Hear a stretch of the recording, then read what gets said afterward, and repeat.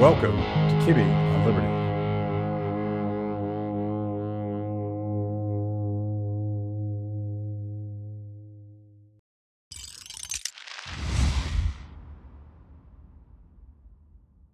I feel like we should start this show by picking on Gene. Okay. So I just had Gene on the show, and all you have to do is say, "Gene, what's up?" And he starts going. That's it. Yeah. The patent office won't recognize perpetual motion machines, but I think Gene is proof they're wrong. Then there's Gene. Yeah. So thanks for doing this. Oh, thanks for having me. Thanks for inviting me. It's wonderful.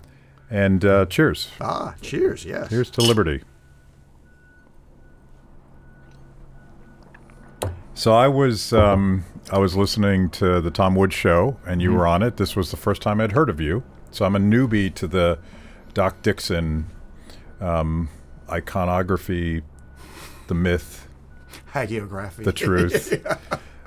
And then I Googled your face, and I discovered that you had good taste in mustache stylings. Yeah, I'm not sure we should be doing this podcast because much like the president and the vice president never fly in the same plane together, our mustaches being in the same podcast, there's a lot at stake here. Now, do you have substantial insurance on your mustache? Yes, I do. Yes. Well, you would have to. It's part. Yes. It's part of your thing. Yes. But I discovered one that you were a wildly successful magician, and I discovered that you're funny as hell, which I guess you were a comedian too as well. But most importantly, for the purposes of this podcast, you've been interested in the ideas of liberty, and were turned on by, I guess, Ron Paul. Yeah, it's kind of the almost boilerplate story everybody asks. How'd you get into the liberty movement? Like half a dozen words, Ron Paul. Yeah. And then it goes on from there. But yeah, that was it. And for years was a libertarian inside here, and an inside here. And then just the oddest confluence of events happens. I'm on the show Penn and Teller Fool Us. My episode, first time I was on there where I fooled them, aired September 9th, 2019. Our mutual friend Tom Woods, I'm on his mailing list, listen to his show. He's one to send out a ton of emails, on a daily basis. Tom. And just around that time, he sends out an email that says, but referencing Penn Jillette being a libertarian. And I'm like, wow. I mean, the coincidence there. So I sent Tom an email back off just for laughs. Like, hey, I can't help you meet Penn, but I was just on his show last night. Tom emails me back, I think the next day, hey, do you want to be a guest on my show? And so we get to talking, and, I that first episode, I think I said, Tom, I'm here not to talk magic. I had some great Smoot Hawley jokes. I've been saving this material for a libertarian slot, but he wouldn't let me do the Smoot Hawley jokes, which is good because I don't have any. But we talked about magic because Tom's a magic buff. And then a little bit after that, I hear about he does this 2000 event. And his 2000th episode, I email him, hey, do you want me to saw you in half? I actually didn't put that in the body. I put that in the subject line. And I get an email back a minute later.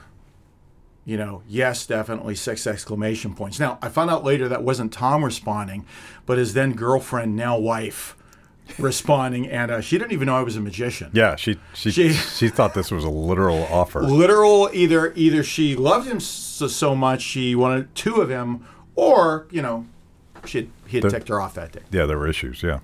So, and I also did another event for Tom, and then I'm at the 2000th event in a room with 2,500 libertarians, and that was my libertarian quinceañera bar mitzvah, one of us, and kind of went from it just being in here and here to a more public matter of it. And I think if there was a moment in that was I'm sitting there and I'm listening to the speakers going up before I'm doing my shtick. And Jeff Deist, president of the Mises Institute, Scott's up there from Anti-War, and thinking I'm just doing my shtick, and probably more than most people in this room, because of what I do for a living, the shutdown was brutal. Yeah. Essentially, that overreach made my job illegal. We were talking before the show. I'm doing stuff on Zoom. You were non-essential. Yeah. Which you probably took umbrage with. Yes, yeah. Umbrage. Me feeding my family is actually completely essential. Yes. My 6 boys I have at home, like say they have an eating disorder. They order me to feed them every day. They got to eat. My wife, and not to mention me. And so I kind of said, nah, I'm just not doing my shtick. I got to address this. So they aired the episode on the big screen when I fooled Penn and Teller, which is really cool because I'd never seen it on a screen that big before. And I think the first thing I said was, play that again. That was so cool, It's like, wow. And I thanked everybody for how good it was to be there because my job had been made illegal. And I thought of the people who, somewhat hyperbolic, locked us up and then went off to eat at fancy restaurants while telling us to stay home. Yeah. And I just said, I hate that guy. Yeah. And I'm not one given to hate. It's too much energy. And it wasn't the hate of violence. I don't want to hit anybody. It wasn't the hate of a lack of forgiveness. It was the hate of disgust. Yeah. Because that's, in some ways, that's even larger than the libertarian context. When your family is suffering and at the hands of someone else, and they totally ignore, they're telling you to do one thing and do something else. You don't need to study Austrian economics to be sickened by that. Yeah, yeah. So that was my liberty. You talk about the Ron Paul moment. That was the Doc Dixon moment for me. I didn't realize that, but I'm not surprised at all that it was a 1-2 step. That when you hear Ron Paul speak, you're sort of intellectually like, oh, Mises, who's that guy? I'm going to Google that guy. And there is a Ron Paul generation who've been turned on to Austrian economics by him. But I think the latest generation are people that were just happily living their lives and raising their kids and doing their work and doing the things that people should do. Is just leaving other people alone as long as you don't hurt people or take their stuff. And then a governor or some global tribunal decides that you're not allowed to leave your house anymore. Yeah. You're not allowed to work anymore unless, by the way, you happen to be someone that either produces food or delivers food to the front doorstep of the members of the lockdown class who are quite comfortable because they can actually work on Zoom. They can work from a laptop. And I say this, I'm basically a part of the laptop class. I do communication, and we didn't stop during lockdowns, and we didn't stop anything that we weren't illegally we didn't stop anything that we were legally allowed to do, which in D.C. was still a challenge because so many things were. Sure. But I think there's a revolution of necessity, but perhaps potentially a revolution of beauty of people that just saying something fundamentally went wrong when the political class thought that they had the authority to decide who was useful and who wasn't, who could leave their house, who couldn't, who could go to the hospital and who couldn't. I'll go on and on down the list. Oh, yeah, my father-in-law put off surgery for weeks and weeks and weeks that he needed. Yeah. I know people that lost members of their family because they weren't legally allowed in New York State. You weren't allowed to go to the hospital. So this is kind of they've lit a fire under our butts. But that's an opportunity perhaps to connect with people that are saying, why did this happen? And this doesn't make any sense. This seems almost un-American that people would dictate from the top down this very intimate aspects of our lives. Yeah, it brings to mind a Jeff Deist article. You ever read something that's paragraphs and paragraphs and paragraphs, but there's this one sentence that's like, brother, you could have stopped with that. Mm-hmm. That was so good. And now watch, I'm going to butcher the quote. But he said, among the things COVID gave us, one of the biggest, it gave us clarity. And that's what you're saying. I think it gave us clarity and emotional clarity. Yeah. Because it's so obvious. I mean, kind of the lighter side of the hoops that were made to jump through. I have a client in Pennsylvania. Still do, thankfully. Before the shutdown and currently still. And she was telling me this story about her and her friends were in a bar having a few beers. And the waitress comes up and says, would you like to order some food? And she says, no, we're just here to have some beers. And the waitress then said this. Well, if I come by and ask you again, please order food because that means there's a COVID compliance officer in the bar, right. and we can get in trouble. And having the firm grasp of science that I do, I immediately replied, well, yes, because sandwiches cure COVID. You know, if you put a Reuben in your pocket, you know, a hoagie, it's silly, and we know it's silly. And as far as communicating what we do, I think a lot of COVID kind of put it on a silver platter for us. Yeah. I hope we can take advantage of that. And that was the basis of your conversation with Tom, and I want to dig into that because I wanted more, because your job as a magician and a comedian, like, how do you identify? Are you a comedian pronoun, magician pronoun, like comic magician? Okay, yeah. Yeah, they sort of go together. I mean, I realize that some magicians are quite sober and serious, but not all the time, less than you would think. I came up the formation of my act and stage persona surely in the '90s in comedy clubs. So yeah, very much a comedic magician. Was there always magic, even when you're doing stand up, or no? It was always magic. Yeah, always magic, but magic. Always delivered comedically. I want to take a step back because. Why would anyone decide to be a magician? Like, is there something wrong with you? Like, well, yes. I don't feel compelled to give a more detailed answer than that. Yes, there are many things wrong with me. That's part of the show, is to figure out, right? Wow. Wait, ladies and gentlemen, Jordan Peterson. Why are you tell me a deep dive into Dr. Phil? No.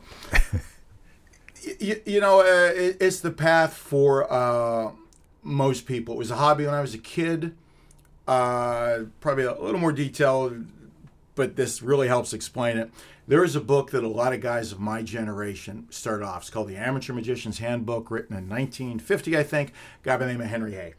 The book is one of the few magic books you can buy in normal bookstores as opposed to magician shops that go into some of the nitty-gritty of sleight of hand. It's hard stuff. Mm-hmm. I would dare say, even though this book, 1950, Amateur Magician's Handbook, 90% of the magicians you meet can't do the stuff in this book, the sleight of hand stuff. So because it's hard, in one way you might say that gives resistance, but also once that sinks its teeth into you, the challenge of that. Yeah. It's not something you could throw off. You've put some time in it.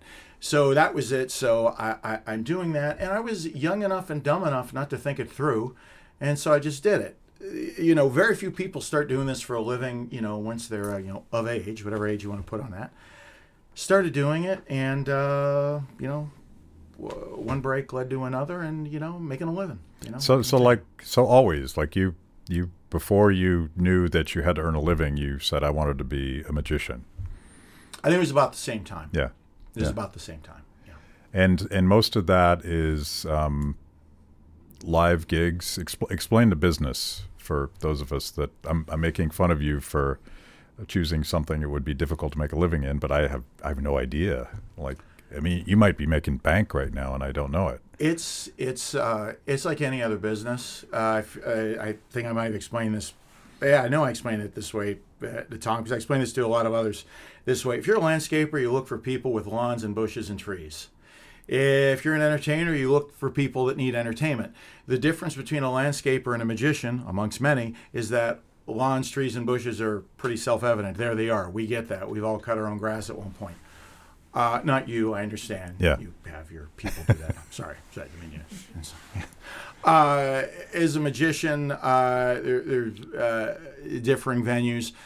Corporate events, when it's a banquet and it's been boring and they got to bring, boom, I go up there, pop it, maybe make the new product disappear. Cruise ship entertainment, actually off in a ship in a couple weeks. Comedy clubs, resorts, all that. People that need entertainment. Yeah. Mostly in the corporate kind of things. Thank you for joining me today on Kibbe on Liberty and for being part of our fiercely independent audience. Every week, my organization, Free the People, partners with Blaze TV to bring you this show. My guests bring smart perspectives on everything from current events to timeless philosophical debates. If you like what you hear, go to freethepeople.org/KOL and support Kibbe on Liberty so we can continue to produce these honest conversations with interesting people. Now, let's get back to it. So what was the path? I sort of want to tell the Penn and Teller story a little bit for those who don't know. The path to get on that show was just grinding it out and performing, and how did you get there? Oh, sure. It's really simple. They need people to be on the show. I would like to be on the show, along with hundreds of other magicians. And so the formula is pretty simple. You take a video of what you do, performance, either just for the camera or a live performance for an audience, and you put that in an unlisted YouTube link. And then these wonderful, long-suffering producers look through hundreds upon hundreds upon hundreds of videos, I'm sure of varying quality, because that's, and I'm not putting down anyone, that's just the way life is. Sure. And they decide who's going to be on the show. So they crowdsource it. Yeah, a little paint in the fence there. So you didn't need to know a guy. That's sort of my question. Did you know a guy? Did you hire a guy that knew a guy? But you just submitted your gig. Yeah, you don't know. Okay, that doesn't help. Yeah, just submit it. I mean, sometimes I think occasionally they seek people out if they see somebody do something in their act. They're like, we want that on the show. But there's no a guy thing. No. By the way, we're picking on Gene Epstein, but Penn has also been on my show, and it was exactly the same thing. Penn, how's it going? Zoom, he just takes off. And it was it wasn't a monologue, but it was a journey for sure. Okay. Yeah. All right. Well, Penn's a teetotaler. I am not, so I will occasionally pause, and that. Yeah, and that's well, it's funny because I did a show with Penn Jillette, who doesn't drink, and Glenn Beck, who doesn't drink. But I was in Vegas, so I had a cocktail because when in Rome. Yeah. Hence, it's what you do. There you go. So since Penn, and so you mentioned this, but you fooled Penn and Teller with what apparently is a famous shell game thing that you do. Yeah. I didn't ruin it by Google, but you should tell people how you do it, but I don't want to know because I'm just like, how the heck did he do that? A little glimpse into it. I think what helped it get the trophy was that typically, I would say 99% of people who do the shell game, it ends in a certain way. Yeah. In zigzag, it zigs. My ending zagged. And naturally, as magicians, I think that someone could work against them watching it because they are fully expecting it's going to go this route, zig, and then the ending came in. So, and it was great. To be really honest, I'm not a youngster anymore. And to have that happen, the feeling of the old man still has some gas in the tank. Yeah, it's kind of nice. So that aired in 2019. Yep, September 9th, 2019. And within 6 months, your world is shut down.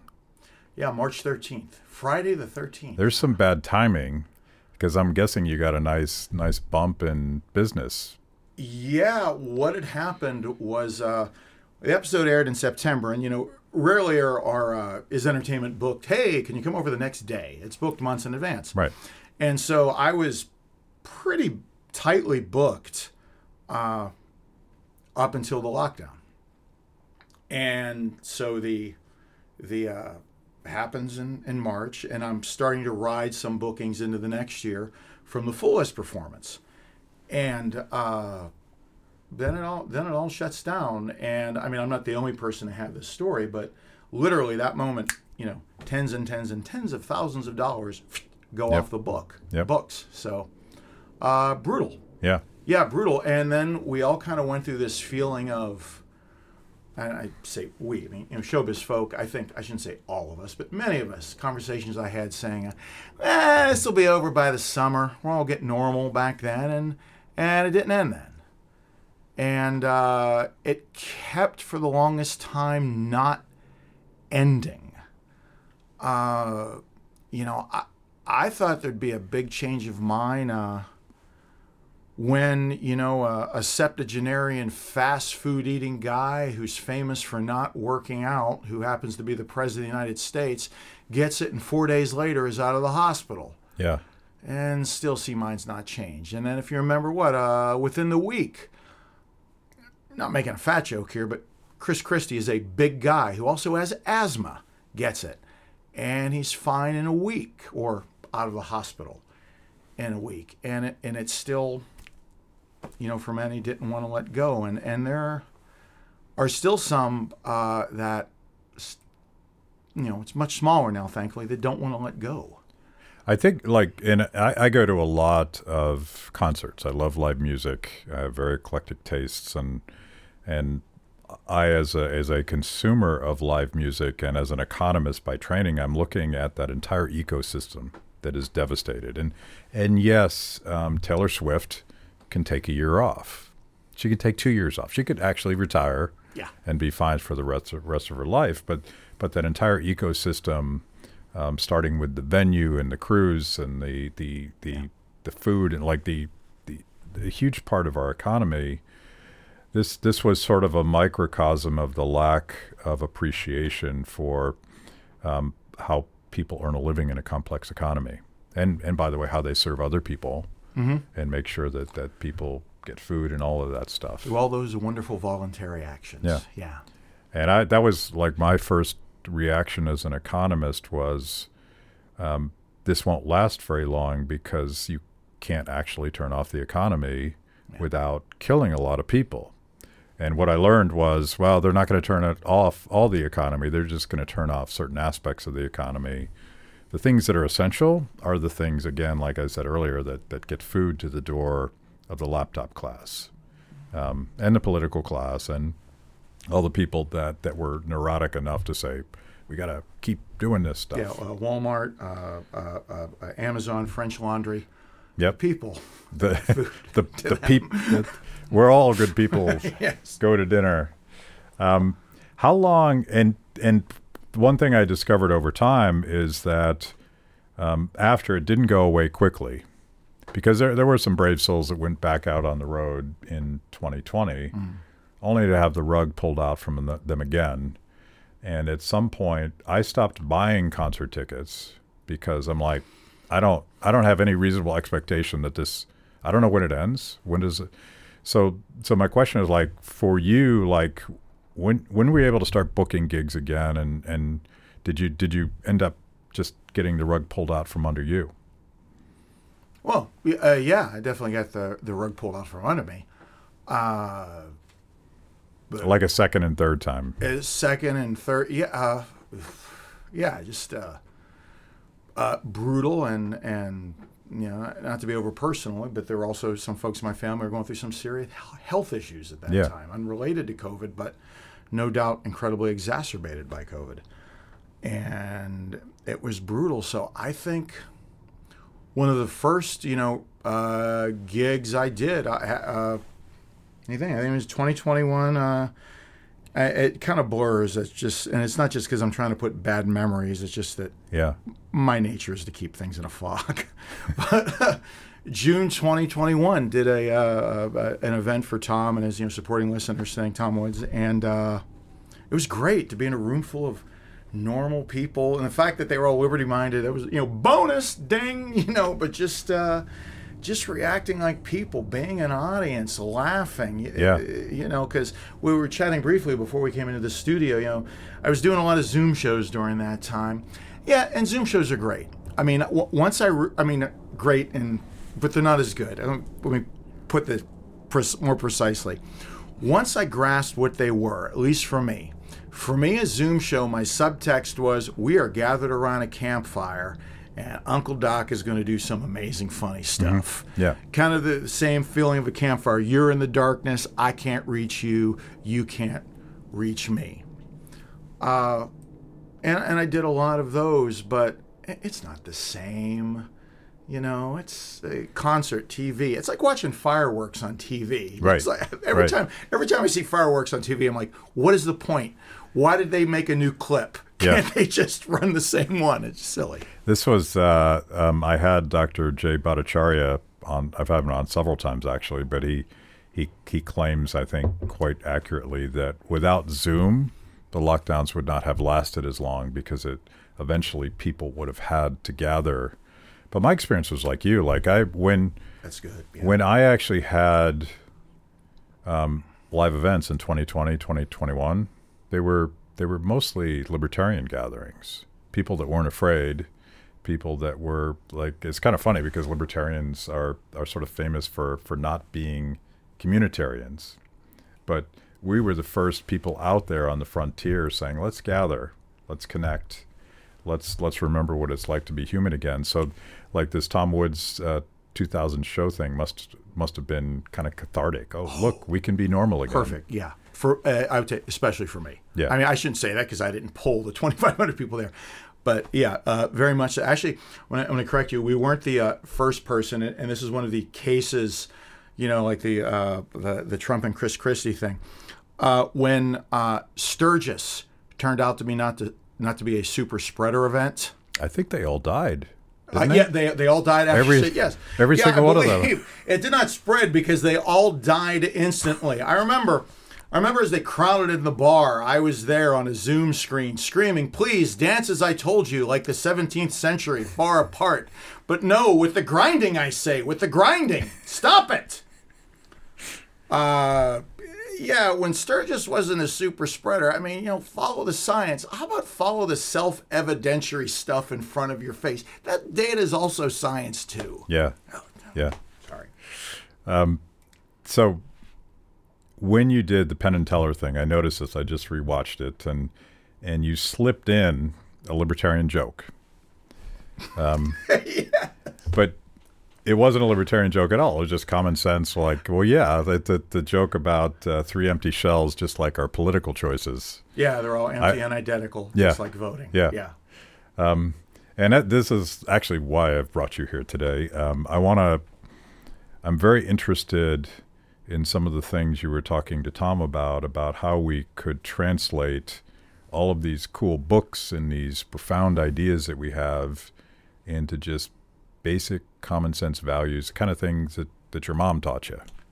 That's a really good way to put it. The things your mom taught you. I mean, like the example of telling us to stay at home. The one in particular, it's not the Gavin Newsom thing. I don't want to say what mayor he was because I'm not sure, but there was a video of a mayor telling everyone to stay at home. And this is particularly irritating to me, and this is I'm like you. I like bourbon. I like Scotch, Islay, Lafroig, all that. You know, he's drinking a drink with an umbrella out of it, and this is totally wrong for me to like that. That made me dislike it more. But this guy was going to a vacation in Mexico. That would have made me angry. Yeah. Okay, thank you. It's at least it's just us. It's not just me. He's drinking a drink with an umbrella out of it, and he's saying, "Make sure you stay home, everybody." It's like, stop. I'm sorry. Where were we? Can I? We have our tech here. Can I start tossing things, chairs, and stuff? Where's the Bob Knight chair to throw across the room? Where? If this was Rogan, I would have Miguel like Google that guy because I remember him specifically, and then he ends up like at some resort in Mexico, right? Yes. I want to say, and a heavy disclaimer, I think it was Austin, but I could be wrong. Yeah, the mayor of Austin. I think you're right. Okay. So are you Googling? Is it Austin? Yeah, it was a man from Austin for sure. Okay, so we have a fact. Well, I shouldn't call him a fact checker because that doesn't mean what it used to mean. Yeah. Audio, video, and it's amazing. Covering my butt. Thank you, sir. Thank you. If you've made it this far into the show, it means I must be doing something right. Kibbe on Liberty is just one of the amazing products we create at Free the People. We tell emotionally compelling stories and produce educational videos for the liberty curious. Our award-winning documentaries personalize all things liberty, independence, creativity, hard work, integrity, and perseverance. After the show, check out our work at freethepeople.org. And if you like what you see, donate to support what we do. That's freethepeople.org. Now back to the show. I'm going to do all my shows with bourbon. So I'm Yes, gonna. sir. Communicating the message. Yeah. Okay. I love libertarianism. I really do. I think it is right. Both. It is virtuous. I mean, the title of your book, don't hurt people, don't take their stuff. A 5-year-old gets that. Yeah. And just because you put on the badge of I'm a governor or I'm a mayor or whatever, doesn't mean you still don't have to do that. I mean, with my own kids, I'll say things like, "Hey, you did something wrong. What do you say? I'm sorry," and you got to mean it. I'm not seeing a lot of "I mean it" sorries, either from those particular cases we're talking about or overall. I'm saying, no, I'm sorry, despite the evidence that's coming out. You darn well did the wrong thing. And also, it's factually right. I'm astounded by. I don't try to get into a lot of debates on Facebook because, as that meme goes, I ain't got time for that. But inflating the money supply. Well, brace yourself. It causes inflation. I mean, that's true when Biden doesn't do it, and Trump does it. Does when the the mayor of Rome, the emperor of Rome, is clipping coins. It's always what it's done. Do the other parties realize this? Yeah, I think they do. Do they care about it? Nah. So communicate the message. Well, I don't think it's the same way to communicate it for everyone. And I got to say, I'm new to this community, so big preface there. Big. I'm reminded there was a columnist back in Pittsburgh, in the Post-Gazette, since passed away. He had a column that frequently started with "Some things I think." So it was Phil Music, it might have been. But so here we go. It can be tough to talk to conservatives, particularly Christian conservatives. I'm a Christian, about drug legalization. And way I've broached this subject conversationally with people, not specifically the drug part immediately, is by asking someone, well, what laws do you think we should have against heresy? Now, unless a person's a full-blown theonomist, thinking the church is state, whatever, they're going to say, well, no, we shouldn't have laws against that. Well, if that's the case, then we both agree that just because something is wrong, it doesn't mean the government's hand needs to be in it. So, I don't like drugs. I don't endorse drugs. 0 stars. Like Amazon, I wish I can give it 0 stars. 0 stars. At the same time, I think of, conservative icon Rush Limbaugh. When, was it Oxycontin he was addicted to? He had to jump through so many legal hoops before he can get treatment. How much more humane would it be, to avoid jail time? Yeah. How much more humane and loving would it have been? I believe he had a back injury, and that's how he got hooked to the drugs. If he was immediately able to go into a clinic, to get dried out or whatever the term is, instead of having to wrangle with the law. The state is often the things government wants to do. You're doing a home repair and you got to screw something in, and you don't feel like walking across the how to get a screwdriver, but you're in the kitchen, so you use a butter knife. It is it kind of sort of maybe gets the job done, but it's really not the best tool for the job.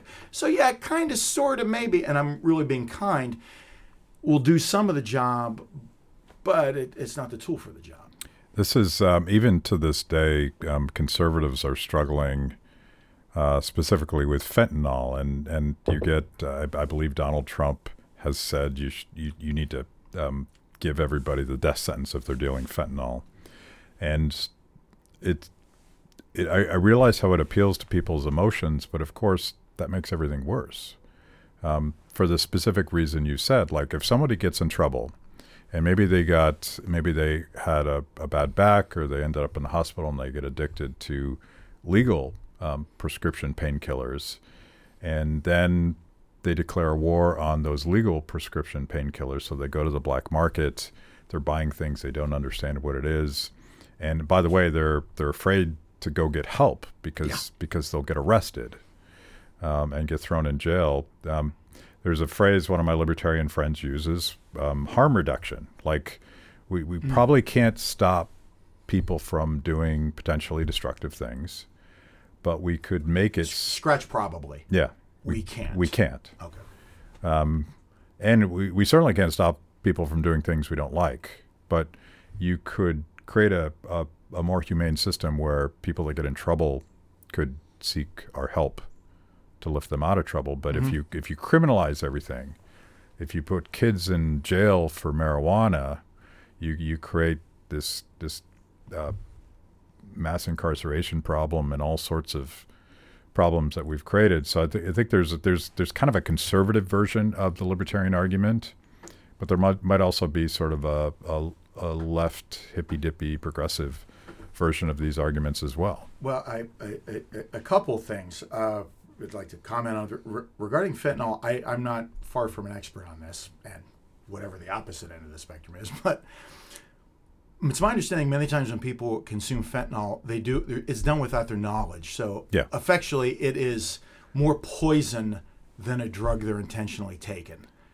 Because it's bought in an illegal market. Yes. And you have no idea what it is. And so the illegality of them taking something that is a far less dangerous item, that factors in. So the illegality could increase the consumption of fentanyl. Yeah. So it's poison versus drug knowingly taken, two different things.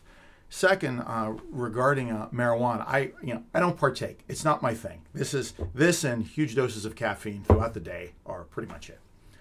On the other hand, the daily cycle of life: caffeine and bourbon. Hey, gentlemen, I knew I liked this guy. Thank you, sir. Thank you. But just about the marijuana, I have people dear to me that I live in Georgia, have a Georgia medical marijuana card. They're not walking around like an extra from a Cheech and Chong movie. It is a palliative in their life. Mm-hmm. On the other hand, this person was telling me about someone that didn't happen to have a Georgia medical marijuana card and took the same approach, and they ended up in court. Yeah. So, this whole thing with the state, the piece of paper makes this thing okay. And yeah. It pains me. It pains me because people are hurting. And, the particular person I'm thinking of, this gives them pain relief. Yeah. You want to take that away from them? Yes. So, like we could get into how to communicate this, but my economics training and my libertarian values inform me that something like fentanyl, which is dangerous and just kills people, there wouldn't be a black market for that if we weren't attacking other forms of drug, maybe prescription drugs, but also maybe marijuana. Decriminalize all of that like they did in Portugal, and magically the really dangerous stuff goes away, and some people at the margins that still get hooked on heroin, they can pursue a path to find help. This seems so obvious to me, and it's just like no rules, no licenses, no regulations, just people figuring stuff out for themselves, and also helping people that get in trouble. In libertarian circles, we have the Giuliani moment. But I've always thought, no, that was actually two moments. He called him out for the debate, the next moment, the next day. My favorite Ron Paul moment, because it was a comic, it was a great laugh line. They're talking about legalizing drugs. You know the line I'm going to do is, and I hope this is pretty close to verbatim. If it was legal, how many of you would go out and do heroin tomorrow? And big laugh. And it's one of those questions. It's funny, but it's also illustrates the point. It's not the law. It's just common sense, virtue. Yeah. That keeps people from doing it. Yeah. And to make the argument that people will get hurt if we do this, as far as legally, well, people are getting hurt now. A lot of people are getting hurt. Your comment about fentanyl, a lot of people are getting hurt. And not in Portugal. Yeah, we keep doubling down. Like I have this theory, and I've yet to be proven wrong, that whenever the government declares a war on something, it makes things worse. My fear is that, they say the Beat Inflation Act. Well, you're not going to do that. My fear is that the government will pass the Anti-Castration Act. Then you hear that, we're in trouble, men, flee. I'm getting anxious over here. The show just got the iTunes PG thing. Yeah. But to us, and there's something about the way that our brains work, and either it was just like your instincts. So when you heard Ron Paul, you're like, well, yeah, heck yeah, or you read certain books. But I think people can easily get sort of lured into this us versus them. If the government doesn't declare a war on terror, things will get worse. And of course, the war on terror created more terror. Yeah. Name check Ron Paul one more time. I think there's a challenge in our messaging. And again, all the caveats. Hey, new guy, hi. Is this. Money and attention are behavioral fertilizers. Throw money at something, there's going to be more of it. It's economics 101. If we throw attention at something, and by attention, I mean like social media, thumbs up. I think that taxation is theft, that phrase, the phrase, the word slancha? Mm-hmm. Of course you do. The toast. Yeah. I think that's the libertarian slancha. Yeah. Because, it's like, taxation is theft, and blessings to you. It's a secret handshake. It's a secret handshake. All right, one of us. Oddly enough, that phrase, one of us, comes from a movie called Freaks. So, somewhat telling. Yeah, there's a lesson there. There's a lesson there. But if... probably, I guess you like me, a lot of your friends, 10 of your friends are libertarians. And I wonder how our speak, when we say taxation is theft, yes, it is. And what is the comment we get from non-libertarians? One of the first thing, what about the roads? Yeah. And we respond with a cliche, M-U-H, more roads. Yeah. If you were selling something, and this is where my feelings come, not as a performer, but as a showman, a person in the business of selling shows.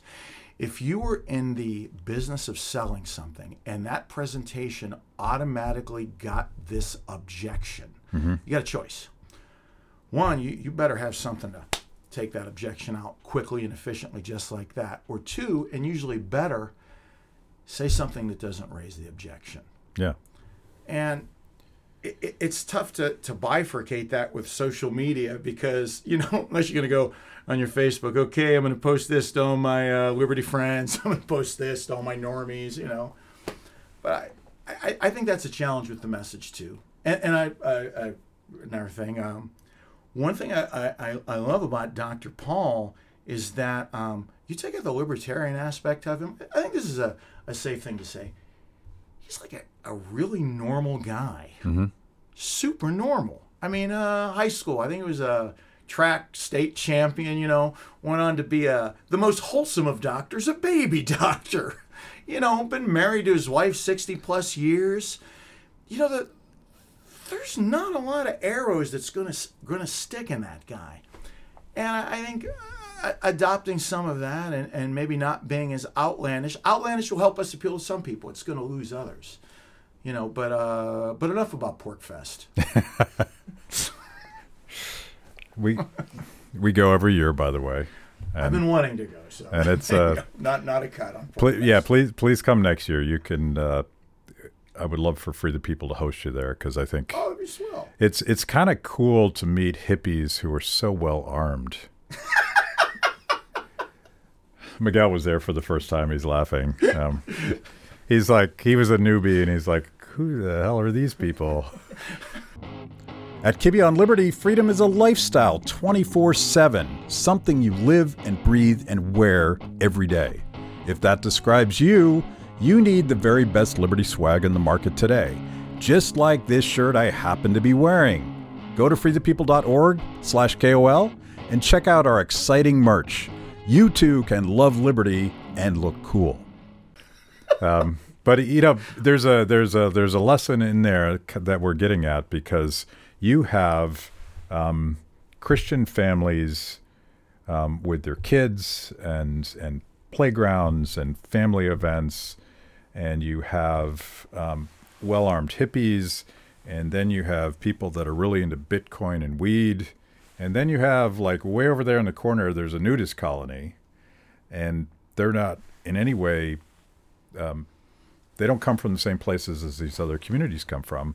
And yet all of these communities coexist and almost, they definitely tolerate each other. They probably respect each other because they know that no one else there is going to try to force them to accept their lifestyles as their own.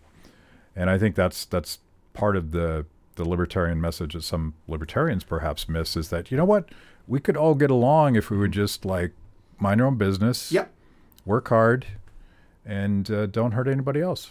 Yeah. Question. Are the nudists packing, weapons? And if so, are they still nudist? We're to go to the judges on this one. Yes. Survey says. Oh, well, okay. I'm sorry. We'll have to check back on the show notes for that answer. There was, and I sort of picked on the nudists a little bit. I did not. How can you not? Yeah. I'm sorry. If you're a nudist and you don't have a sense of humor about it, how can you not pick on it? Oddly enough, they have metaphorical Kevlar. Yeah. Despite not having actual clothing. Maybe they sort of like getting picked on. Maybe that's why they're doing it. I don't think "pick's" the right verb, but jesting. I've had offers to do gigs at nudist camps. I've never accepted them, and for a variety of reasons, not the least of which is I'm a grown man. I'd giggle. Yeah. The whole time. They just have to carry me off. Sorry. Put this in your pocket. Oh, wait, sorry. Okay, without destroying any business, what was the weirdest gig you ever did? Oh, weirdest gig. Not including PorkFest 2023. The bar has been set. Weirdest gig. Okay. I two quick ones. I get a call from an agent many years ago. Hey, would you do the grand opening of a shoe store? I'm like, I don't want to do the grand opening of a shoe store. But, you do what you do. I say, okay, this is the amount I want. And it was like 3 times what I would normally charge. Well, apparently no one else wanted to do a grand opening of a shoe store, but no one else put in a bid. Yeah. So I put in a bid. So I did. And so now I got the gig. So I'm like, I got to think about how to do a magic at a shoe store without seeming like, creepy guy walking up to people. Hey, nice pumps. Pick a card. So then, as now, I live in the country and we have chickens, and I used to have goats. I don't have goats anymore. I have rabbits. So I had a table and I had a rabbit on it. One of my pet rabbits. I set it on there. People are going to stop. They see the rabbit. And they go up to pet the rabbit, totally not thinking how odd this is. A man has a rabbit. That, like, the rabbit removed the creepiness from it. And they came and said, "Hi, I'm the magician. Before you pet the rabbit, you got to see a trick." That was one of the weirder gigs. The hell gig story. When I talk to other more comics than magicians about hell gigs, this is my hell gig story. I'm working this 3-night run of one-nighter comedy clubs up in Michigan. A week before, I get a call, the first night's canceled. I'm like, oh, geez. Okay, so I do the 2 nights. This is like close to 30 years ago. I get there the first night. I'm immediately told this is the last night they will be doing comedy at this place. I'm also told that the other act didn't show up. Because usually it's a 2 or 3 person bill and it's just me. I'm also told it's a huge room, and there are 12 people in it and they didn't seat them. They're here, they're there, they're here, they're there, all over. So there's no commuting as an audience. Mm-hmm. And the spot, like the lighting you have here, wonderful. I am pretty sure they had one light. It was a deer spotting light in the back of the room. So I'm doing my show in harsh shadows. And the owner introduces me. I later found out he was an Iraqi pilot who previously had defected to America. So he introduces me with this thick, almost cartoonish accent. Hello, everyone. This is the last night we will be doing comedy here. And this is pre-internet. Okay. This is not your fault. No. Excuse me. Sorry. This is the last night we're doing comedy. This is not the fault ours. No, not ours. We advertised extensively in the local media, the papers. It is not the fault of our comedians like Doc Dixon. No, it is the fault of you, the community, who have failed us. Is that how you warm up a crowd? Yeah, I'm thinking that's why he owns the club and I am a performer. He does this twice. Yeah. He recycles that little thing, you, the community. He brings me up there. I do my bit. Do my time. At the end, it was turned out to be kind of an okay show. I mean, despite all the challenges, people seated everywhere. The guy in the front row laughs so hard he spills his beer. Me not being a schmuck, I say, oh, please, get my friend another beer there. Now, back then, clubs in the 90s, you went up to the bar. You got paid in cash. That's just the way it worked back then. So I go up to the bar. They took out the price of the guy's beer. So... Which was 20% of the payout. Well, no, the money wasn't that bad, but trust me, it was very much the spirit of the thing. You took out the $250 for the whatever. Okay, so I go to the next club in the run. It's up in Traverse City, Michigan, and I don't want to say I have a chip on my shoulder. I had a story on my shoulder I was eager to share. So I say to the bartender, you are not going to believe the night I just had. And before I continue, she stops me and says, I know. Everybody tells us about that club when they get here. I go, well, I'm the last one. So that's when I get together. That's my hell gig story. I can't imagine, so I speak in public, and it is so difficult to speak to a half-empty room. Because there has to be some sort of connection between you and your audience. Otherwise, it can be quite difficult to do the thing. I'll say one thing about Zoom in regarding to that. I've been on Penn and Teller twice. Didn't fool them the second time, so get that out of the way. The second time, it was during the shutdown. And so it basically was myself on stage, Penn, Gillette, and Teller in their chairs, the tech crew, and that's it. And the routine I did that time was heavy comedy up front and only a magic climax at the end. Mm-hmm. So I'm doing comedy to, the only thing the room needed was tumbleweeds. Yeah. Now, thankfully, the team behind Penn and Teller Fools are the best at shooting magic. And given all that they went through, the shutdown and all that, and showbiz went through, they are just great. And it looked great on TV. And oddly enough, I've got work from that performance, even though, shot into that setting. But if I hadn't had that Zoom experience beforehand, oh, mercy, I hear you. It's almost like you want to go, okay, I've done that joke about 30 times before. It was funny then. Science tells me you're the problem. You're the variable. It's you. Yeah. It was. You, the community. You, the community. Thank you. Plot twist. Yeah. There we go. It's a little bit like if you ever go on Fox News or something like that, and they put you in this dark room and you have to stare into a black box and pretend that you're engaging with the host who you can't see. It takes a little bit of practice to try to pretend you're human, but the first time it's just awful. Yeah, it's something I did during the start of the Zoom thing. I put on my camera, googly eyes to remind me. Yeah, that's a great idea. To look there. Yeah. It's not my idea. There were a lot of ideas circulating amongst the performer community to do those Zoom. But I got to tell you, as again a very I'll say rabid and not avid consumer of music, I watched the live streaming concerts that they did in empty halls. It's not the same. No. Even if the performance is the best. The performance is always 10 times better when they're feeding off of the audience, and you're in the audience and you're feeding off of them. The people need that human connection, and that was one of the crimes of lockdowns, and you could see it in data. Like, people that need connection suffered. When there were law enforcement in Michigan where churches were worshiping outside in their cars, knocking on or arresting, or I'm not sure exactly how it followed through, but people in their cars, with not a mask, but glass and steel separating them from others, denying them even the drive-in movie sense of community. Yeah. It's brutal. But that wasn't about health. That was about authority and obeying no matter what. Yeah.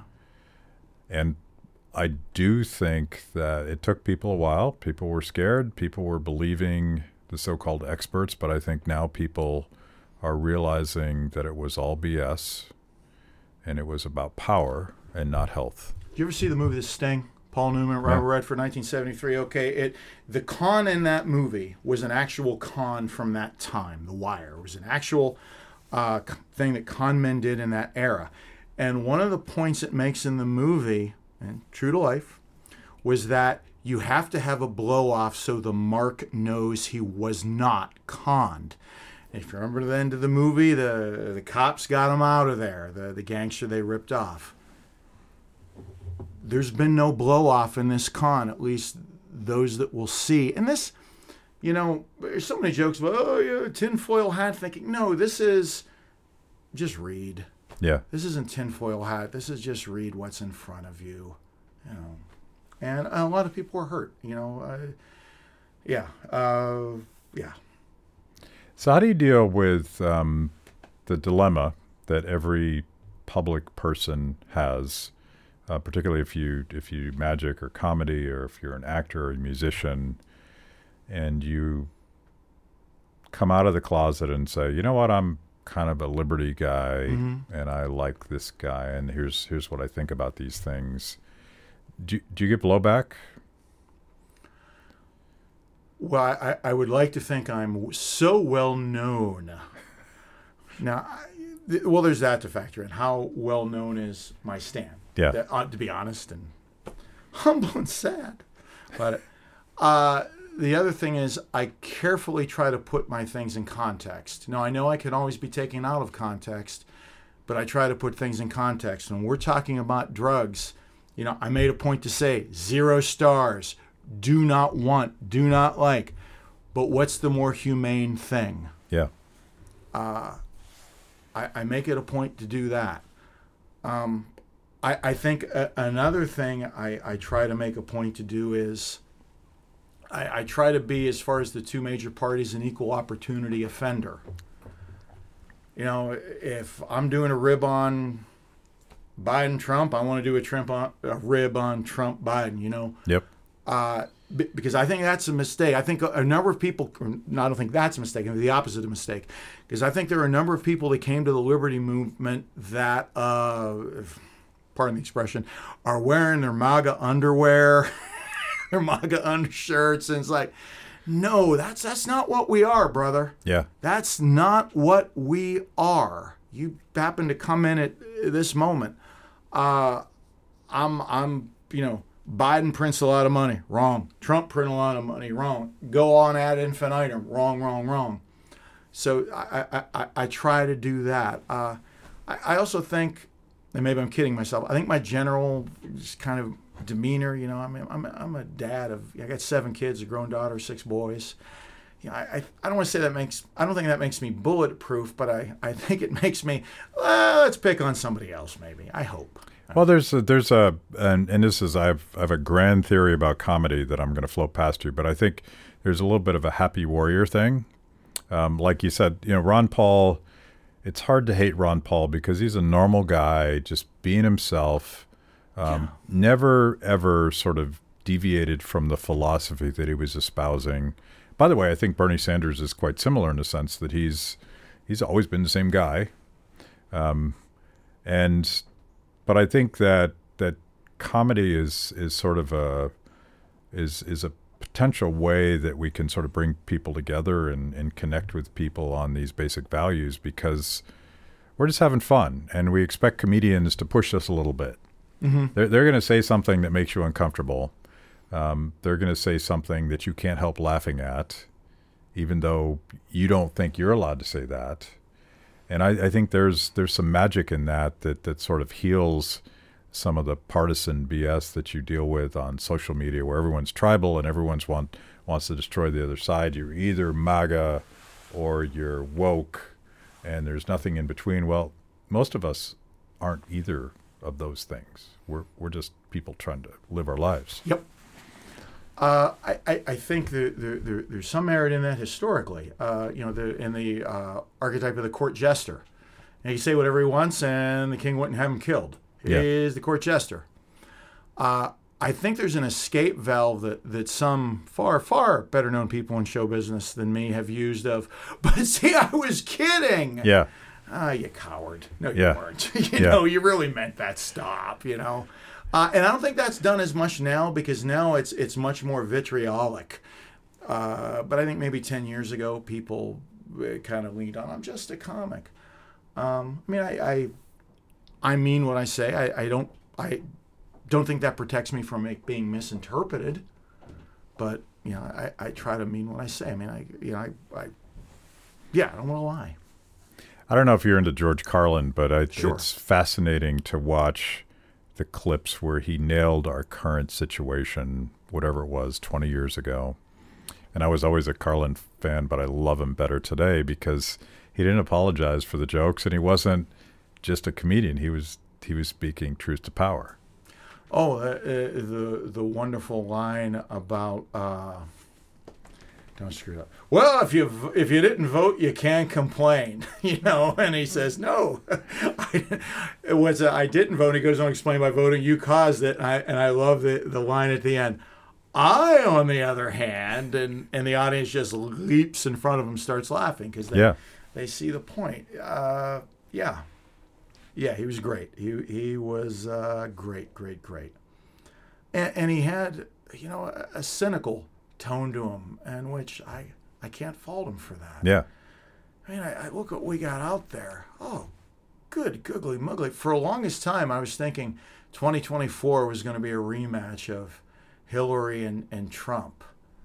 Part of me, I think I was wishing that for the comedic value of it. Because, I had a lot of leftover material from then.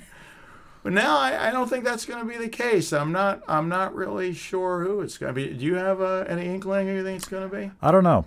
Like the incumbent president, who I don't think will run again. I don't think Biden's got another campaign in him. I'm not even sure he's got a first presidency in him at this point. Yeah. And Kamala is even more unpopular than he is. But an incumbent president takes all the oxygen out of the party. So, who's their farm team? It's hard to say. Newsom's pushing for it. Yeah. Oh, my God. Well, he could announce... Invest in hairspray if Newsom gets it. He could announce from the French Laundry. That would be perfect. Yeah. There you go. Yeah. And then you have Trump and DeSantis, and I don't know what's going to happen there, but I don't know. There'll be a joke in there somewhere, I guarantee you. This is American politics. No. I think we'll have sober, serious people running. Yeah, we'll have serious policy discussions about the Federal Reserve and how inflation steals from working folks and and how the war on terror has created more war and more terror. I'm sure that's going to happen. They will both say the moment I'm in office, all the troops come home. They will shake hands on that. Yes! It'll be perfect. There, we solved all the world's problems. Thank you. Tune in next week. We'll do Mars. Okay, so Okay. if people want to hire a fantastic magician who happens to be a libertarian, how do they do that? Oh, easier to remember even than DocDixon.com, because this feeds into it. Go to libertarianmagician.com. Nice. You grabbed that one. I grabbed that one. Oh, a lot of fighting for that one. And I see you're on Twitter and you say crazy things once in a while. Occasionally, yeah. Follow me on Twitter, yeah. And anything else we need to know about you? How do we find you? Just those things. Yeah, those things. My website, docdixon.com, and follow me on Twitter. Easiest to reach out to me through the website.